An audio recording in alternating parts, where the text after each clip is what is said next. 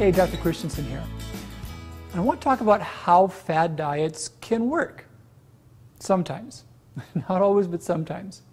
You know, and this comes up a lot. Someone will say, I went paleo and I reversed my Hashimoto's, or I went vegan and I reversed diabetes, or I went keto and I finally lost weight.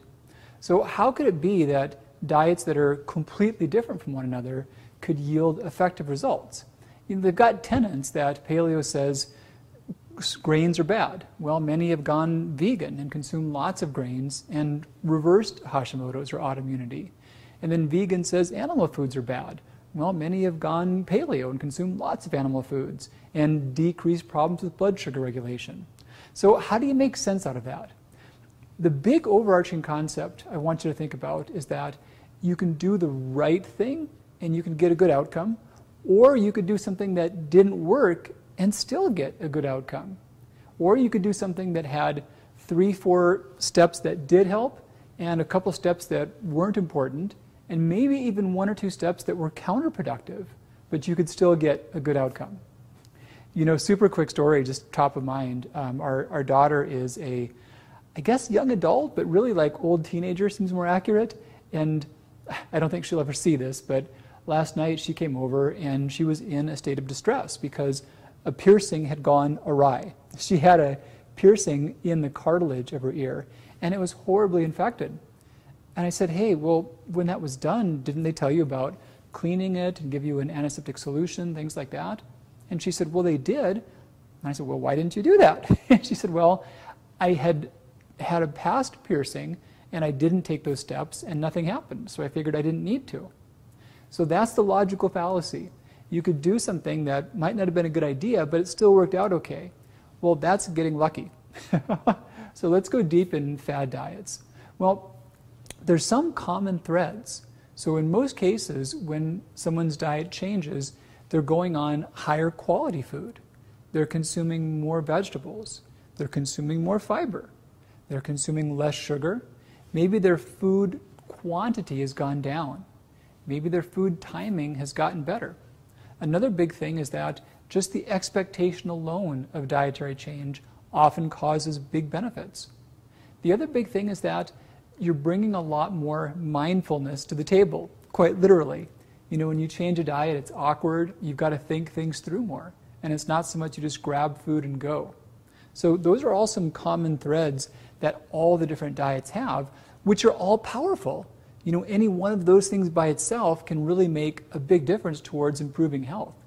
And a general theme, too, I think, is that most of the fad diets have some strong, positive, well-documented benefits in terms of what they ask you to include. But the things they ask you to exclude, there's really not as good of evidence about that being as important. Another quick mindset is that you cannot change one part of your diet. I had a big discussion with a dear friend about whether she needed to go gluten-free or not. And I'll talk more about this, and I have talked a bit about this, but we were discussing a study in which people who had gone gluten-free had higher rates of cardiovascular death. There was more that died of heart attacks than those that did not. And I told her, I said, and her argument was, look, I went gluten-free and I lost weight for a while. I seemed to gain it back though. So in her mind, the change seemed to help. And my point was, you can't do one change in isolation. So let's think about that one. So let's say that here's a silly diet, and it's going to be half white bread, a quarter vegetables, a quarter lean protein, just to illustrate a point. So let's say someone like that went gluten-free. Well, if that was the only change they made, they actually lowered their whole food intake radically. You know, their total fuel intake might have gone down by 50%. That's a big change. And even independent of food quality, just reducing the amount of fuel from fat or carbohydrate has huge benefits in many circumstances. But that's not all. So you took that one chunk out. Well, now your diet went from 25% vegetables to 50% vegetables, because all you did is took that thing out, and now there's more proportionate vegetables than there were before. That's also a big change. In the real world, though, when you make that one change, more often than not, you add something else back in. And that's also a change. Now, this is a new food that you're eating that you weren't eating before, or a food you were eating before that now you're eating more of. Back to that gluten study. So the higher rate of cardiovascular death, believe it or not, I've heard many state objections saying, well, if someone went gluten-free, maybe they ate more processed food, or maybe they ate more gluten-free junk food. You know, that's possible. In this study, however, they did look at that variable, and they did look at overall dietary quality. And factoring in dietary quality, changes in body weight, changes in cholesterol, total fiber intake, glycemic load, physical activity level, general healthfulness, all these things factored in, still cutting out gluten caused more cardiovascular death. What they did see that the biggest predictor for who and which way was the degree to which they decreased their intake of whole grains. There were some people that went gluten-free that had a fair amount of whole grains still in their diet. They didn't see the same rate of cardiovascular death as those that just cut out gluten. And a thought there is, in many cases, people go grain-free altogether. So that could have made things worse because those are the ones that had the most cardiovascular death. Okay, so back to the fad diets. A lot of ways they can work, and that was a few of those. But in most cases, they don't last. And I saw this myself firsthand way too many times. And I'd love to talk about fad diets like some brilliant logical outsider that never got caught in a trap, but that's not true. I was in so many of those traps. You know, there was, this was mostly like age late teens, early 20s, and the same diets that are faddish now were not then, but many were. I did really hardcore on macrobiotic, on sattvic yogic diets, vegan, raw food, vegetarian, also Atkins, and even the keto versions of Atkins. Paleo didn't exist then. Caveman diets did exist. I played with those. There was even one, the Gerson diet was used for various purposes, most famous for cancer treatment. And there was one version of it that was, not all were like this, not all versions were like this, but one was just raw liver and collards. And that was probably the very worst one of all the diets that I had attempted.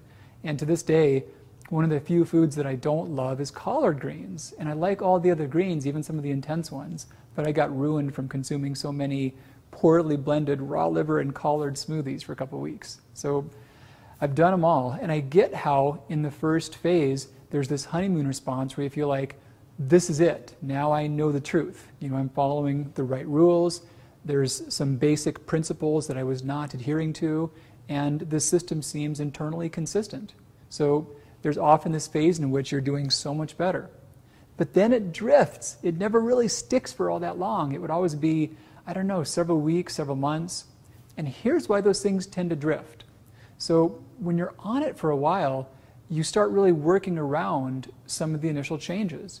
And if you focus hardest on the exclusions, like if you go hardcore paleo and your whole thing is, I will not eat grains, beans, I will not eat dairy, and that's it. If your whole diet is around what you're avoiding, your diet quality can drift. Or if you're hardcore vegan, I do not eat animal products, that's my main rubric for choosing foods, the quality can drift over time. And even if it's fats or carbs, I remember back in the low-fat day, there was the low-fat cheats and pretzels, you know, processed foods, a lot of the high-sugar, low-fat type snack foods, they were thought to be free foods. And most people that tried to go low-fat didn't actually go low-fat, they just ate what they ate, but they added processed snacks on top of it. And we see this low-carb too. People have their food they consume, and they'll add more low-carb snacks on top of that. And that could be nuts or cheeses, or now we've got a lot of processed low-carb foods and processed paleo foods. So that can happen where your food quality diminishes. And then also the food quantity. Once you get the hang of the new food rules, you know, what's verboten and what's okay, then what's okay you start eating more and more of. And you're not used to it at first, so you don't quite have the hang of how to do that, but they become familiar foods and your food quantity levels start to creep up again. The other pitfall, and the reason why the fads may not last, is your digestive function starts to get impaired. You know, we're omnivores, and the superpower is that there's no food that in its absence we're going to keel over dead. But there's also almost no food that we can't get by on and sustain ourselves for some length of time. But the more narrow our diet is, the more our gut apparatus retools itself to be restrictive and to only do well on narrow food choices. And the pitfall about that is we lose a lot of our diversity of our flora. And we also get less robust about making stomach acid, making digestive enzymes. So the narrower the diet is, the weaker digestive function becomes. And people often get boxed into a corner to where there's fewer and fewer foods they tolerate.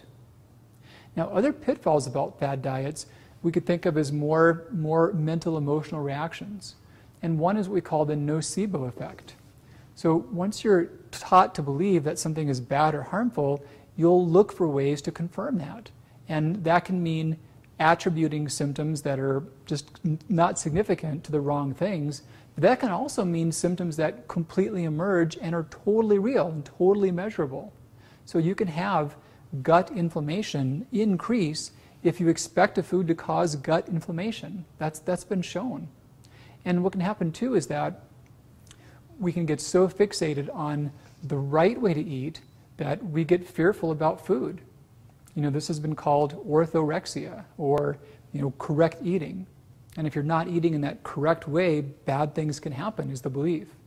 And that belief itself is really powerful. So those are all pitfalls by which fad diets can be deleterious. The main point of this is to really say that please free your mind, and please know that even if something seemed to be helpful or seemed to make sense, it may not be the best thing for you long term. And your body's needs may change. And a few principles are really strong in nutrition. We do better getting optimal amounts of total fuel. Not way too much, not too little. We also need to get certain amounts of essential nutrients. And we need to get a big diversity of healthy foods. But the extreme restrictions, the fad diets, even if they seem to work in the short term, they may work against you in the long term. So enjoy a good meal, take great care, we'll talk again really soon.